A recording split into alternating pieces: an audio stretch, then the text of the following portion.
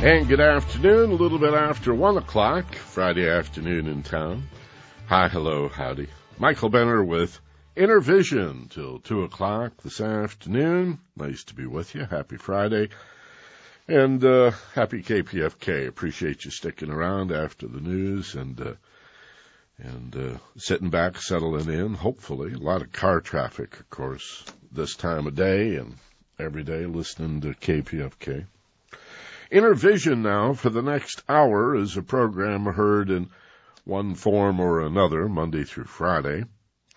And it's a program about spirituality mostly, program about, well, philosophy and comparative religion, especially about I call it the ageless wisdom. It's not a term I made up, certainly. The ancient wisdom, or Prisca Theologia, the secret teachings of all times, and also self-realization and the development of consciousness, another area we like to focus in on, which is essentially, who are you and what are you for? A look at why we think and feel and act the way we do. That's our topic every Friday, especially on Inner Vision. We have a guest for you today, but those of you on the Hollywood Freeway on the 101 know how bad the traffic is, super traffic jam there today. Actually, we encountered one of our own this morning. So your basic Friday in Los Angeles. So Lewis will be in here in a few minutes. And let me introduce him, even though he's not here yet, and set up the program, and then he'll slide in, hopefully in 10 or 15 minutes, and we'll pick up the discussion. You know, I guess it was really quite late in life when I began to call myself a student of philosophy or even a philosopher. Never really related much to philosophy in high school or in college, and maybe some of you have heard me say this before. I guess I, like so many people, had a sense coming out of high school and then again out of college that philosophy was just pretty much whatever a bunch of bright guys wrote down, but there really wasn't much cohesive in it. That philosophy could be, just whatever you think. Sort of like the Bush administration and its sense of truthiness. And I sure hope Stephen Colbert gets credit for nailing that early in the game, that these guys in Washington, you say to yourself, oh, Bush and Gonzales and Cheney and Libby, these guys are pathological liars. You know, it may be more than just being pathological liars. It may be a sociopathic or psychopathic inability to know the difference between something that's true and something that's not. Because, again, these aren't really bright guys. Bush is the decider, but he's not the reader, and he's certainly not the thinker. These guys, as Colbert has pointed out, really aren't interested in truth or facts or anything objective or verifiable or even consensus. They just have truthiness, whatever feels right. And I guess that's the way I felt about philosophy for a long time. And then as a journalist, I became more interested increasingly in the why behind the news stories that I reported year after year after year. And I would get on the radio, and I worked in the city for years as a commercial broadcaster, and in Detroit before that, and in Lansing, Michigan as a state capitol correspondent, even as a young man. And increasingly, I became interested in the whys behind the news stories I was reporting. I haven't talked about this in a long time, but for me it was really an interesting process of evolution. For example, in the city of Los Angeles, there are, on average, 3 murders a day. And depending on what else is in the news, you can turn on the television, the local news reports, and again, depending on what else is there, they just might tell you that there were 2 or 3 or 4 murders today in Los Angeles. That's pretty much the way it comes down. 1,000 murders a year, 1,200 murders a year. But As the guy writing the news story and telling the news, I became increasingly interested in the why. Like, okay, statistically, good evening, here's the news. Statistically, 3, maybe 4 people were slaughtered today in Los Angeles. Much of it in gang violence, almost all of it between people who know each other, not strangers. So let's fill in the blank. Here's a name, here's an age, here's a circumstance, but never a why. Never a look at why is America so violent? Why is there so much murder in this nation? They just don't look at that. Of all the W's you learn in journalism, the why is the one that tends to get ignored. Because you have to think, you have to analyze, you have to sometimes even express an opinion. And there have always been these policies of objectivity that get in the way of the truth. Well, then I discovered philosophy, and philosophy is the search for truth. And I went, wow, nobody ever told me that before. I thought it was just philosophy was whatever you felt like saying, truthiness, Well, there is, or certainly has been, in many of our lives, a fellow who, here in Los Angeles, one of the greatest contemporary philosophers. In terms of the esoteric stuff, there are certainly many great philosophers, notable philosophers, women and men, from Western civilization in the 20th century, but really the master of the esotericist, which is really the veiled, deep, allegorical, metaphorical mysteries, is Manly P. Hall, and that's who we're going to talk about today. Again, we're padding a little bit because our author, our biographer, is stuck in traffic, so I'm going to set up the show a bit, and as soon as Lewis comes, we'll bring him in studio and let him detail what is like 7 or 8 years of research in writing and now publishing. It's not out yet, but it will be soon. The definitive biography of Manly Palmer Hall. That's who I'm talking about. The fellow who, some 80 years ago, before he was even 30 years of age, wrote the magnum opus of the perennial philosophy, the ancient philosophy, the ageless wisdom, Prisca Theologia, whatever you want to call it, the secret teachings of all ages, published in 1927 or 28, I guess it was 1928, by a man who was about 27 years old when the book came out. The Secret Teachings of All Ages, a big book, an expensive book, and yet a book that, anybody that's, I'll say it this way, if you've been to the Bodhi tree more than 3 times, you probably own it. And again, the magnum opus, I would say, the big deal, the chief work that any serious student of the perennial philosophy or esoteric philosophy, the ageless wisdom, has to have. Well, Manly, of course, in addition to publishing The Secret Teachings of All Ages, founded an organization called PRS for the Philosophical Research Society. I know you've been by it. Maybe you've been to it. There's a sphinx in the front yard, pretty hard to miss, on Los Feliz, just up from Griffith Park. Actually, the cross street is Griffith Park Boulevard. But if you know where Los Feliz crosses the 5 freeway and Riverside Drive and where the big fountain is as you go into Griffith Park, just up the hill from there, just west of there, on the top of that little rise on Los Feliz, since the late 1920s has been the Philosophical Research Society, where Manly lectured for years and years on the secret teachings that he had written about. Well, Lewis's biography, really the first serious and definitive work, is called The Master of the Mysteries, The Secret Life of Manly Palmer Hall. And again, I'll find out for sure when Lewis gets here, but I know he's got a copyright date, and so he's protected now. It's about to be published. They just decided on the title.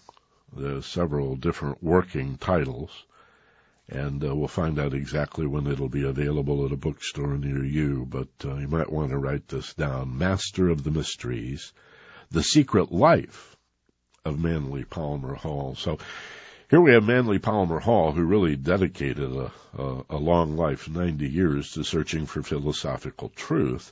And what Lewis has done as a Pulitzer Prize-winning Los Angeles Times reporter, spending nearly a decade since Manly's death. Well, Manly died about 17 years ago. But I think Lewis has been working for almost a year on this biography, and it's very complete, and we'll find out more from Lewis when he gets here, and we'll open up the telephones at the time. But I wonder just how many people listening now, I bet a goodly percentage of you have been to the Philosophical Research Society, maybe 20-plus years ago when Manly was still doing the Sunday lecture. And you know what I like? One of the things, wasn't it like $1 to see Manly?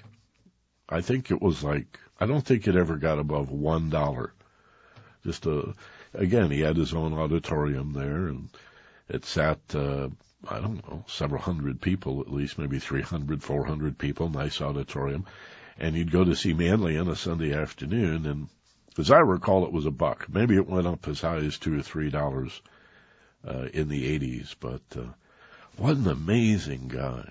What an amazing guy. So here's 2 books I want you to know about. If all of this is new to you, if you've never heard of the Secret Teachings of All Ages, you got to score a copy of that.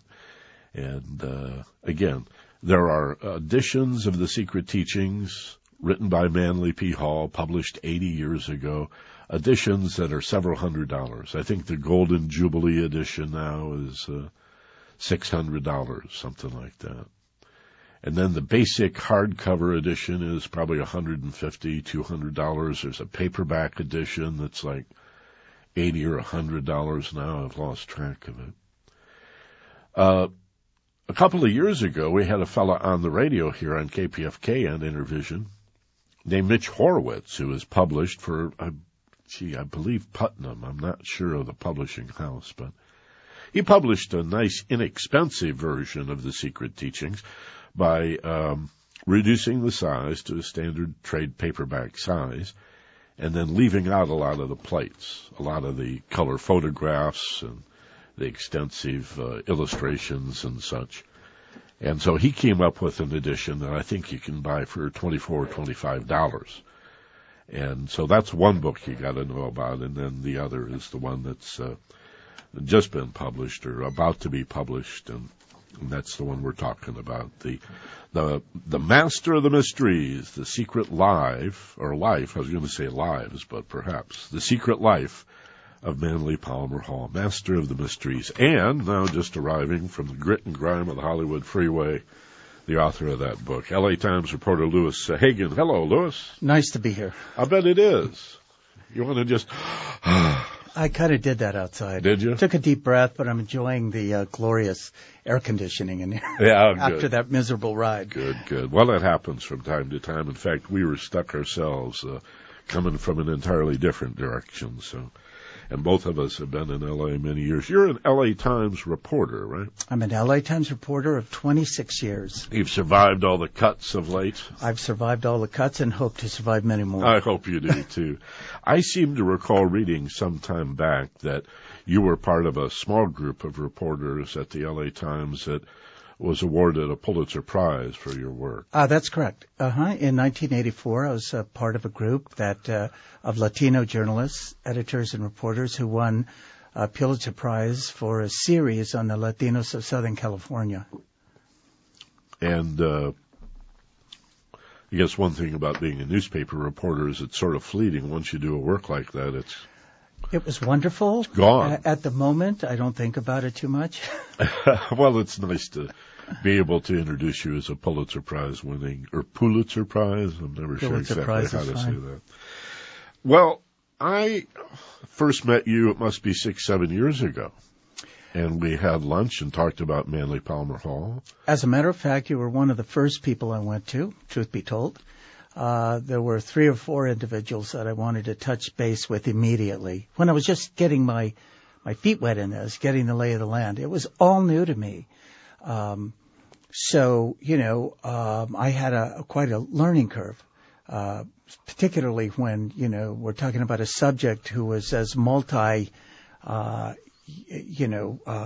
versed as Manly Palmer Hall. I could tell you how it all began, if that's all right. I'm interested in knowing, what a lot of people ask me, how did this start? How did you get the idea? Yeah, what's your interest in And why you, they ask, of all people.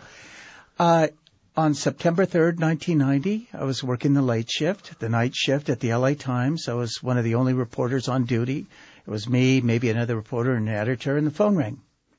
On a slow night, nothing going on, and an excited tipster said, you better get an obituary ready. The greatest philosopher of all time just died. And I said, yeah, well, who might that be?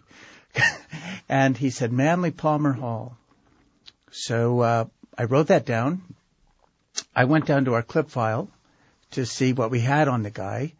And I learned that particularly in the 30s and 40s, we had an extensive clippings file in the LA Times of Manly Palmer Hall, who I really didn't know anything about.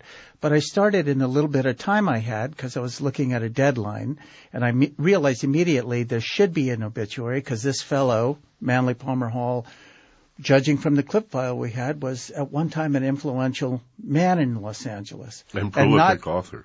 And prolific author, but not just among new esotericists. I mean, he would be, judging from the clips, in just a couple of minutes, I realized that this is a man who reporters went to, like, for advice and insights on the invasion of Pearl Harbor, or the Cold War, or all kinds of things wound up in mainstream, media outlets. As just a pundit of record? Yeah, as a pundit, exactly. Exactly. So anyway, I go back to the editor and I say, look, we've got all these files on this fellow. I think we better write something. I called his Philosophical Research Society and spoke with a fellow there who gave me a couple of thoughts, a couple of quotes, and I put together the best I could do in in an hour or two time, which was 10 or 12 paragraphs, about this man who died mysteriously for me a few days earlier, but it hadn't been reported. So I left it at that. And as a year or two went by, his name would come up here and there. I remember running across his magnum opus, The Secret Teachings of All Ages, for the first time in the living room of a rock and roll drummer who went by the name of Frosty. And Frosty had this book on the coffee table, and I said, what's this? And he said, well, check it out. I opened it up. And at first it was, frankly, a little bit spooky. I mean, I didn't know what it was about. It was the color plates were somewhat intimidating, all glorious, but strange. And I had no context for it. So anyway, there was another juncture. And here and there were more. Eventually, I started asking questions about this fellow, of people who might know something about him. And then I learned about 6 years ago that there'd never been a biography, that he was a teacher of people as diverse as Los Angeles Mayor Sam Yorty, which, by the way, is interesting, so Yorty being one of the most controversial mayors in the history of the city. Wouldn't think of him as being a Wouldn't philosopher. think of it at all. Right. Much less an esotericist. Exactly. Sort of a crusty old right-winger, as I recall Sam Yorty. Yes, one who waged divide and conquer and racially tainted campaigns to win elections. But also Hollywood people, movie stars. But before I get to them, there were also California Governor Goodwin Knight, I learned, was actually lieutenant governor and an active sitting board member at the Philosophical Research Society. And later, as governor, he was a dear friend of Manly's, a guy that Manly could pick up the phone and talk to anytime he wanted. And then later, Manly Hall would advise him on, believe it or not, on astrological questions. Goodwin Knight, good Republican governor, who did a lot of wonderful things, actually never made a move without consulting his astrological forecasts. So, like the Reagans. Somewhat. Nancy Reagan was, from what I understand. So, not through Manly, but others. Yeah. So I decided, this and of course there were the movie stars, of course, and but also not just movie stars. There were important Freemasons in Hollywood who were actually the architectures of the most imposing buildings in the LA skyline at the time. I'm talking about the 20s. Cecil B. DeMille was an active Mason, the great movie director. Hall knew all of these people, and they all knew him. Some were more public about their relationship with him than others. But I decided that there was a wonderful biography to be told here, and also a not often heard history of the city of Los Angeles, a metaphysical history, if you will, told through his life and times. So I thought this is a wonderful opportunity to write about this aspect of Los Angeles culture. Some may think it's strange or bizarre or, inspiring. It doesn't matter to me. He was a fascinating fellow and part of what made LA tick when it was growing up. Let me say that, because I'm sure there are people listening who remember seeing me at PRS. I spoke for years. Simply as one who rented the hall. I had no association other than a renter with the Philosophical Research Society or with the Masons. But it just seemed like an appropriate place for somebody who had a radio show and talked about human and potential and personal development. And Manly was, without a doubt, a big influence in my life. I was interested in metaphysics when I moved to Los Angeles, and it just happened to the very first place I moved into was 3 blocks from the PRS, and I saw the Sphinx in the front yard, and I thought, well, we better check this out. Then I discovered the secret teachings, and of course it just unfolds from there. So I want to say for my part that Manly was a very prolific author, in many regards in a theosophical tradition, if we know of the Blavatsky group, Blavatsky, Bailey, those people, but also the old medieval theosophists, the Rhineland mystics. Manly knew all the way back to the Hermetic philosophy. And then let's talk about the Masons a little, because the only ceremony, really, after his funeral, the only public ceremony was at the Masonic Hall on Wilshire. And Manly was a 33rd degree Mason, but with the Grand Cross. That's okay, but that's honorary. He never really joined the Masons, did he? Yes, he did join. Did he? He was an active member. In fact, he stopped writing about the Masons when he joined in 1955. He never wrote about them again. But I want to say one more thing about... I thought it was all honorary, given that he knew more about the Masons than most Masonic members. He did. Although his knowledge of the Masons was blended quite liberally with myths about the Masons, and some of them were fairly wild or hairy, as some might say. And maybe we could talk about that in a minute. Okay. But I wanted to add one more thing about Hall that really fascinated me, one more very important motivating factor in my decision to devote so much time to putting this book together. I've always been fascinated by individuals who, from working class, average working class stock, who left everything behind, reinvented themselves, and then had a great impact on culture. People like Henry Miller, who left a bad marriage in New York in the depths of the Depression, went to Paris with a dime, and became one of America's great authors and most prolific authors. People like Gauguin, people like Bob Dylan, people. I would add Manly Hall to that list. Really? Manly Hall, if I may mention something about his beginnings. By all means. There's even controversy about his birth. Yes, and that was... You want to go that far back? We'll talk about that. That was his fault. Oh, okay. But Manly Hall was the child of a broken marriage. His mother and father were already divorced, or separated, I should say, when he was born in Nichols Hospital in Peterborough, Ontario, on March 18, 1902, at the age of at 5:30 a.m.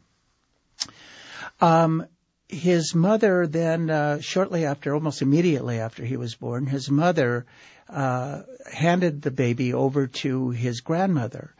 While the mother, Louise, went to Alaska to do chiropractic work in the Alaskan gold fields during the gold rush at the time. So Manly was raised for much of his youth by his grandmother, who was peripatetic. They hopscotched together across the American landscape. In fact, it was while reading by candlelight with his grandmother as a child, their favorite author at that time, as boy, they used to read G.E. Henty together, who wrote adventure novels for young boys.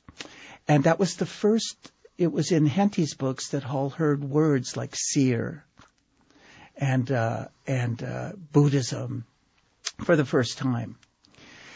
His grandmother and his mother had a little bit of a leaning in metaphysical things. So he knew, for example, as a young boy, that his mother had joined the Rosicrucian Fellowship in Oceanside, founded by Max Heindel and his wife Augusta on a bluff overlooking some bean fields. So at the age of 18, a high school dropout, without fixed points, who never really knew his parents, Manly came back to L.A. when his grandmother died to rejoin his mother. That was what he came for. At the time, California, Southern California in particular, was, a place of new beginnings, a place full of immigrants, people looking for a new start in a land of orange groves and adventure and room to grow as far as the eye could see. Hall got his calling while exploring the Santa Monica Pier.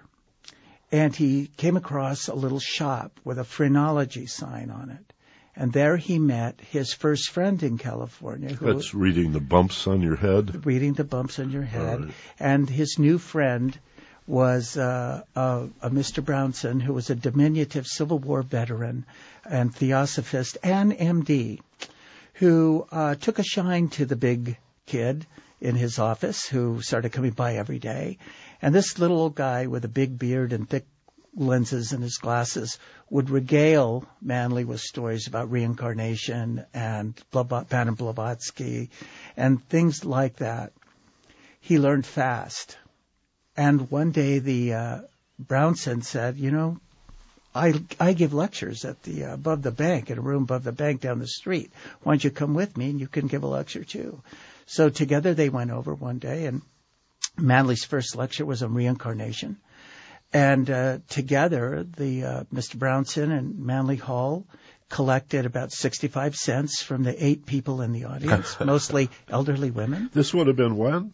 This would have been in about 1919. He just got here. He was 18 years old. He was 18 years old. 18 years old. And they splurged on chocolate sundaes at a drugstore nearby. And that was how he got his start. Next, within a matter of 2 years, he took over the Church of the People, which was a high-profile church at the time, with a very diverse congregation.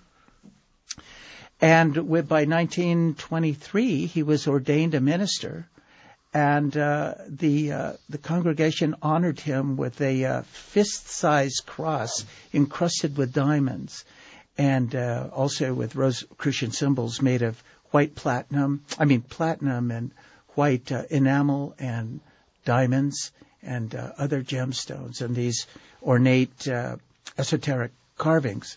Hall wore that for the rest of his life on his chest. Where is that now? It's in the Philosophical Research Society in a safe place. Is it? Okay. Let's leave it at that. Well, this is something I want to revisit, and I do want to reintroduce you. You'll have to forgive the interruption. But, sure. There is question about, what happened to Manly's stuff. Some of it is missing. A lot of it's at the Getty. Some of it is still at PRS. We could do that now if you like. Well, let me reintroduce you because we got people tuning in. All right. And I want to be sure they know who they're listening to. This is Louis Sahagan.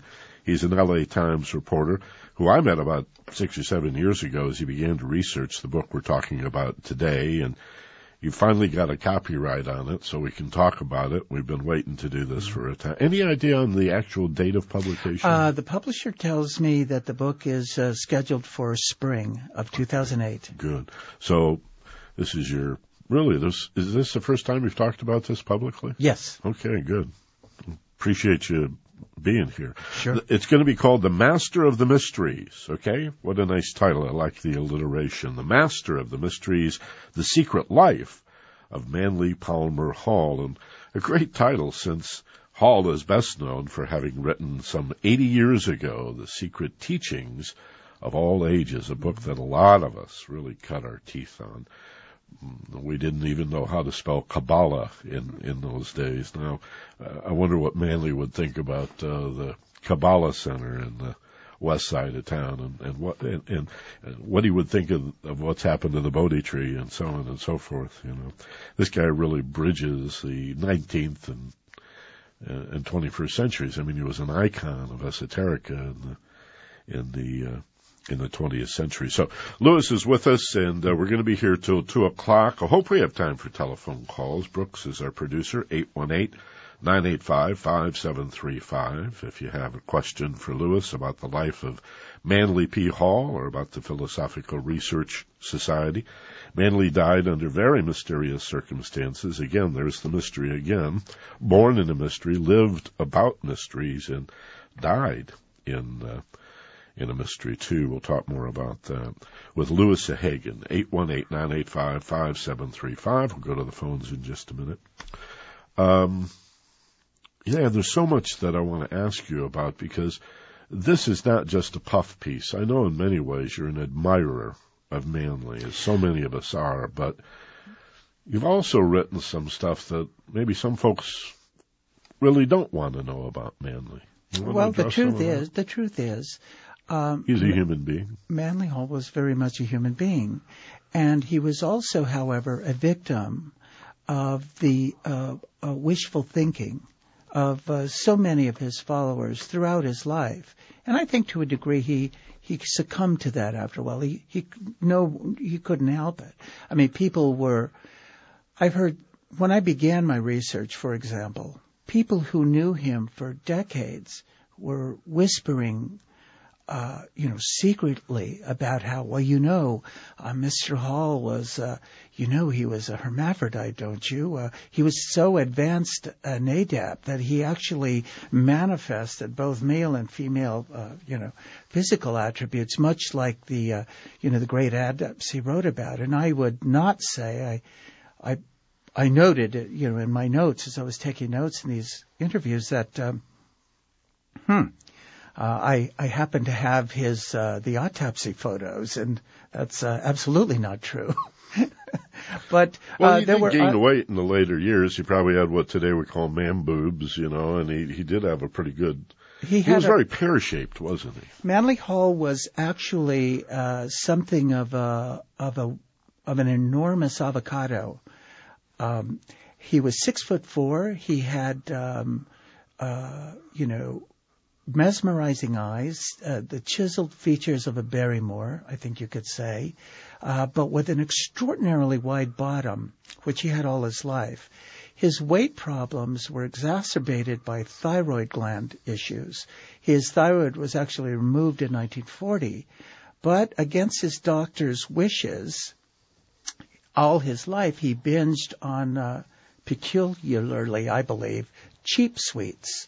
He really loved donuts and malted milk balls. And when people would offer, the good stuff, he would always reach for, the Tootsie Rolls. And, that's what he was. That's what he did. And to his detriment, his weight issues were exacerbated by his thyroid problems. Now, he told people here and there that he had contracted, he explained his obesity by saying that he had contracted elephantiasis while studying with a guru in India in the 1920s.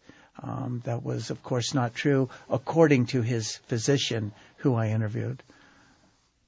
Probably the most mysterious part of Manly's life is how it ended. And his wife believed to her death not so long ago, Marie lived to be 101. 100. Mm-hmm. 100 years old and then some.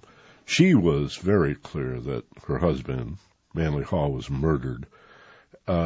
And I believe it's still an open case. It is an open case at the Los Angeles Police Department. I've actually examined the homicide file. So what's the story on that? What's your conclusion? It's extremely complicated, so complicated and so mysterious that homicide charges were never filed, although LAPD believes he was murdered. Essentially, around 1987, at the age of 86, Manly Hall had what, by all accounts, was a small stroke that impaired him somewhat. Yes, he could still take to the stage and give those classic Manly Hall lectures of 90 minutes and not a second longer without a sip of water or notes on some of the most arcane subjects ever studied. But he wasn't quite the same fellow. That very year, another man, a caretaker, came into his life who billed himself as an expert in alternative medicine and also in esoteric schools. This is Donald Fritz? Daniel Fritz. Daniel, I'm sorry. Yes, it is. And I need your book, is what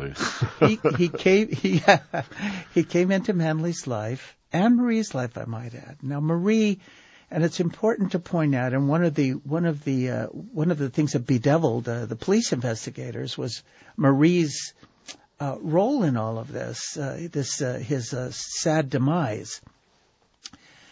Manly Hall, by this time, was suddenly, after not caring too much about his legacy for 20 years or so, or even the condition of the Philosophical Research Society and his fabled library of 30,000 volumes and his esoteric treasures, physical treasures, he suddenly got a very powerful yen to turn things around, to turn his health around, to save his legacy, to somehow, leave his imprint, not just among esotericists, but as an important figure in the history of Los Angeles. Daniel Fritz said, I can help you with all of those things. Marie, Manly's wife, had made a career out of trying to find something she called the Bruton Vault, which she said was a buried vault, a vault buried secretly on the East Coast by Francis Bacon in the 17th century, and that this said vault contained the secrets to world peace. It was a zany, wacky idea, but it was her idea, and she made a career out of it, and she had a lot of followers. Daniel Fritz said, I can help you with that too, Marie. I can teach you how to use a computer because there's an emerging global electronic network we now call the Internet. And we can get you and your Bruton Vault work out on the Internet, and the whole world will know so. So she could not wait to incorporate Daniel Fritz and his assistants into their lives. So he went immediately to work. He bought a spa. He had Manly drinking so much carrot juice, he literally turned orange. He put him on diets. He lost 100 pounds. Marie was, in the other room on learning the computer and for her Bruton Vault efforts. The problem was that Manly's friends quickly saw that, did not fail to note, I should say, that Daniel Fritz had also, rightly or wrongly, had been given control of their finances. Now, he could write checks on Manly's account. Power of attorney. Power of attorney. And, but things went very downhill from there, steeply downhill. Again, rightly or wrongly. He also had Manly on certain enema treatments that were gleaned from the writings of a 1940s mystic named Edmund Zakeli, who claimed he got them from some Essene text that was secretly given to him by someone in the secret archives of the Vatican. I interviewed Zakeli's wife, by the way, who's still around, and she said that was all nonsense. Nonetheless, he had Manly on these enema treatments, some way more than the doctor, Manly's real doctor, was comfortable with, and he warned Manly over and over, you got to watch this with your weight, with your health problems. It'll throw your electrolytes out of balance and whatnot. Manly Hall and Dan Fritz, though, felt they knew better, and they found references to that and other medical techniques that they were using in some of the old books that Manly had touted for his entire life. Paracelsus, the medieval alchemist, physician, who did some good things, but also had some pretty wild ideas about medicine. Well, Manly and Daniel were putting those wild ideas to work. And probably some John Dee in there, too. The Queen Elizabeth's magician. There was some John Dee in there, and it got really, really strange. Yeah. Among other things, for example, by the end, they were mixing samples per Paracelsian tradition and techniques. This is medieval alchemy, in other words. Yeah, mixing samples of urine and dribbling it down the eastern-facing side of a tree in Manly's backyard while making sure the ants were on the tree, following these prescriptions by this medieval alchemist. Mm-hmm. A lot of people were extremely alarmed by these things, and they told Manly so. But Manly was so ill and so dependent on this caretaker by that time that he did, in fact, say, quite literally, let it be. I've got no one else to take care of me. Dan is helping us out. And maybe he was, but did he have anybody, it was also strange. Did he have anybody? He became so cloistered in those final years. And Fritz seemed as if he was the protector of Manly. Was there anybody else beside Marie that could get close to Manly in those final years? In the final years, it was very difficult for anyone to get close to Manly. Now, Dan Fritz believed that it was all in Manly's best interest that Manly not be bothered, that he not be upset with negative news or tidings, and that he was really trying to help. But others looked at the situation and said, oh my goodness, we've got a really scary problem here. Regardless of who was right, that was the situation. Eventually, right near the end, Dan persuaded Manly Hall and Marie to invest more than $200,000 in a Essenian enema device that he was going to market and then put the profits back into PRS and save Manly's legacy with new literary productions and the like. And they both signed 6 days before Manly died. He had Manly sign a new document that superseded Manly's 20-year-old last will and testament, which gave Dan full control of all of the books and all of the land and all of the treasures, which were valued at that time at about $5 million. Again, Dan's story to the police was, look, I was getting ready for this man's demise. He couldn't do it. I was helping him. This was a way of protecting all that he'd worked for and all that he had, the land, the books, etc. And we should point out that Fritz has passed since now. Daniel Fritz is no longer alive. Right? Dan Fritz died in 2001 of adrenal cancer, which is one of the rarest forms of cancer. It strikes 2 in a million people. And he died of adrenal cancer up in, he learned he had it after he was pretty much pushed out of PRS after quite a bare knuckles civil case against him, and not to mention homicide allegations. He went up to, pretty much went off the grid and moved into an old mining camp on the Oregon-California border, where he would go into local drugstores and talk about the evil medical establishment in the United States and the war that is coming, etc. And he found out he had cancer. His doctors told him to that he needed chemotherapy and radiation treatment and the like. But he, of course, not surprisingly, turned them down, and he said, "Thank you, but I can treat this myself." And he started eating copious quantities of grapeseed 50 and, antioxidants and some other chemicals that federal authorities believe actually cause cancer. And his cancer got much worse, and he finally died in a Reno motel room near the doctor that he was seeing at the time. Ignoble death. And Fritz was never a Mason, or was he? He was not a Mason. He was not a Mason. But he did study claimed he studied under a long series of what I call second-tier spiritual leaders.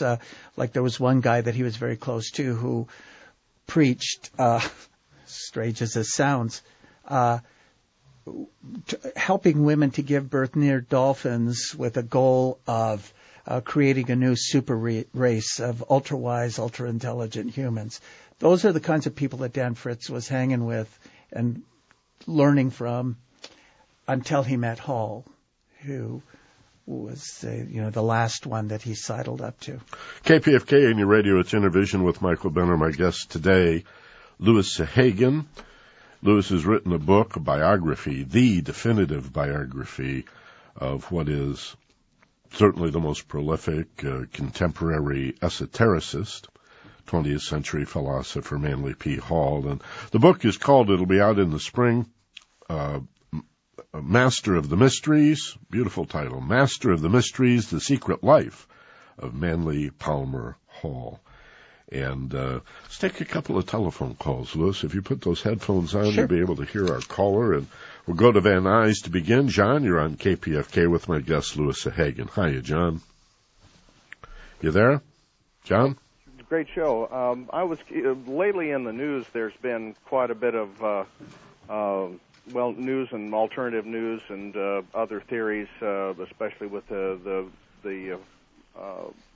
non-local powers of the world, about some possible blending of the Freemasons with some Luciferians for privilege control and elitist control. And I wonder how benevolent actually the Freemasons were. There's been a lot of discussion with them privileging themselves with elite departure from rigid confines to the law and having some privilege of their own. I wonder what the author discovered about the darker side of the Freemasons as a elitist privileged group and the possible blending of them with some of the Luciferians for power control. Great question. I get this a lot. Thanks, John. Go ahead. I mean, are the Masons, are they good guys, bad guys, or a blend of all kinds of folks? I have no idea. Okay. I can only tell you what Manly Hall sought to get from them, and that I know a little bit about. I know nothing about.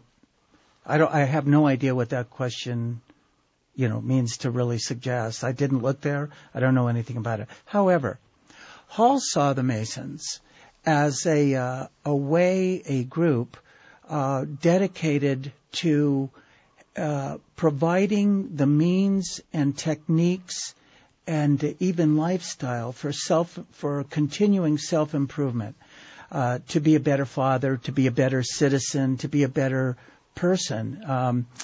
And he saw it also as an outgrowth of similar philosophies that first came on the scene back in ancient Greece, and I'm thinking of Pythagoras, and I'm thinking of Plato. Plato, the Neoplatonics. Sure, and the Neoplatonists, absolutely. And now, the darkest side that I know anything about is that the Masons, and Hall was questioned a lot about this, particularly during the 1960s, is, hey, what's this I hear about them not admitting women? And he had to answer for that because in his early writings, he wrote rapturously, gloriously about this men's group that put everything on the line with a goal of improving society and becoming perhaps enlightened. Later, particularly with his wife, second wife, Marie, who was an avowed feminist and even an aggressive feminist, if you know what I mean. He had to do a lot of backpedaling on that point. Across town over in Figueroa, we've got the Boda Group, the Builders of the Adytum, or Builders of the Adytum. This is related to the Order of the Golden Dawn, and one of their members was Aleister Crowley. Mm-hmm. Now, here's a guy who, was, I guess, a white magician for most of his life and sort of turned to the dark side. And you've come up with a link to the Jet Propulsion Lab. Actually, I didn't come up with that, but I did come up with a link between Manly and Aleister Crowley. And okay, I'll tell us about that. I'll tell you what it is. First, the lab. There have been a number of books in recent years about Jack Parsons, who was a co-founder of the Jet Propulsion Laboratory, a rocket scientist by day, and a Crowleyan sex magician by night. Now, this is not Parsons Construction, which is also in Pasadena. This is the founder of the Jet Propulsion Lab. That's correct. Okay. A co-founder, But at night, after hours, he was a sex magician. So in the Crowley School. Now, Hall, it turns out, being a collector all his life of stamps, of coins, of Buddhist relics, of pottery, and esoteric writings, that were available, including Crowley's. Manly had a collection of Crowley's works. He always had it in his vault. And he told his librarians all his life, this is off limits to the public. I have it. I look at it among the other things I study. But this isn't for public view. He also had a poem by Aleister Crowley, which he kept in the top drawer of his desk in his office. And it's a rather crude and rude poem, if I say so myself, as you can imagine, coming from Aleister Crowley. And Hall was asked, Manly, why do you even have that thing in here? What's up with that? And his answer was something along the lines of, I keep it here to remind myself of how low humans can go in the name of art. That's like saying I have the Playboys for the articles. I think you got it. Yeah, okay. In his Victorian sensibility, it was probably akin to having a Playboy in the drawer. Yeah. I know he was familiar with Jung, and Carl Jung familiar with Manly. Incidentally, I might add, I did look into the Crowley business and found no connection whatsoever between Hall and the Crowley crowd in Los Angeles. And if anything, Crowley's people would have thought Manly was too milquetoast for them. Yeah, too wimpy. Yeah, let's try wimpy. Jason. Let's go to Jason in Chatsworth. You're on KPFK with my guest, Louis Sahagan. Hey, Michael. Hey, Jason. Great show as always, boy. I just happened to turn it on when I was sitting here working for putting some coin lots together because I, too, collect coins and I sell them each week. But I also had my copy of the Encyclopedic Outline of Masonic, Hermetic, Kabbalistic, and Rosicrucian Symbological Philosophy, which is by Manuel Hall. I think that's what you're speaking of, right? The book? Well, The Secret Teachings of All Ages has that as a subtitle, I think. Yes, yeah. Right. One of the things about this book that immediately interested me, this was a reprint that came out in 1975 that I picked up when I was in Berkeley, was the front picture piece, not of Manly. After Manly, it was the Prince Ragowski of Transylvania, the Comte de Saint-Germain, who allegedly was one of the more successful alchemists who not only was able to turn lead objects and pewter objects into gold in front of crowds to please the kings that were keeping him in their castles at the time, but he also supposedly had the elixir of life, which is allegedly how he supposedly was seen in Europe for a period somewhere between 300 and 400 years. Any comments on that? The philosopher's stone, so to speak. Exactly. Yeah. No comment on that. Well, I don't buy that. I think that's the foolish side of metaphysics, that kind of thing. Manly did preach that on occasion, that kind of thing, and that in particular.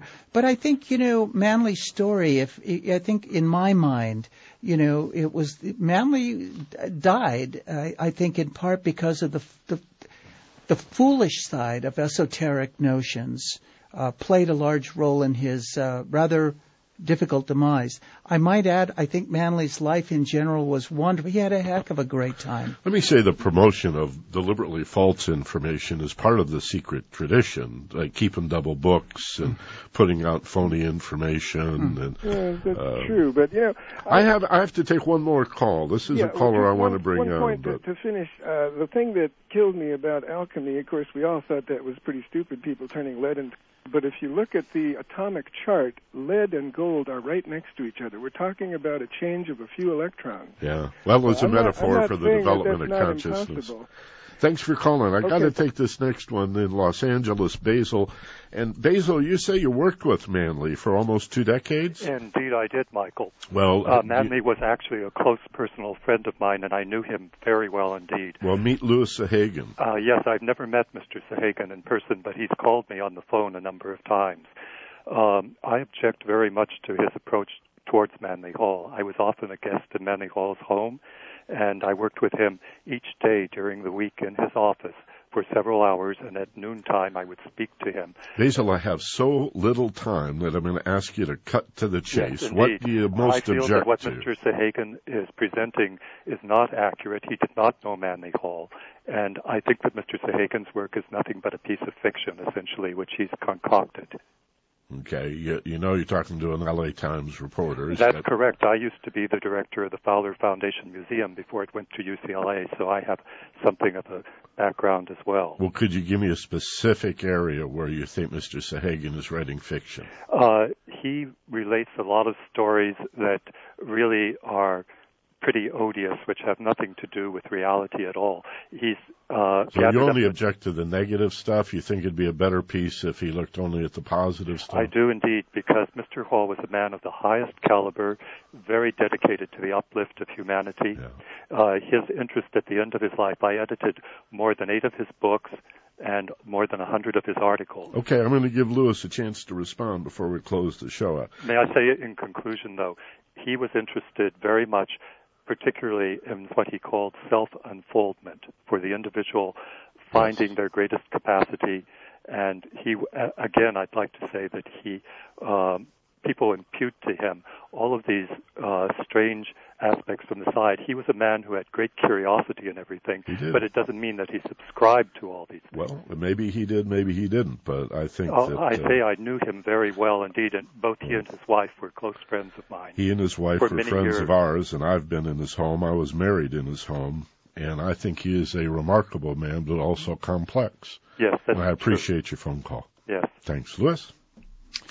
Well, I think, number one, I'm looking forward to Basil's book on Manly Hall. And number two, Manly knew his market. And he wrote, I think, pablum or junk for the masses, and he wrote some very extraordinary material for people who could handle it and absorb it and use it. And looking for that gold is half the fun of Manly Hall. Yeah, there's no question about Manly's contribution, and if everything that you say that's on the negative side or the dark side is true or not, it doesn't really diminish in any way his contribution. And I know not at all.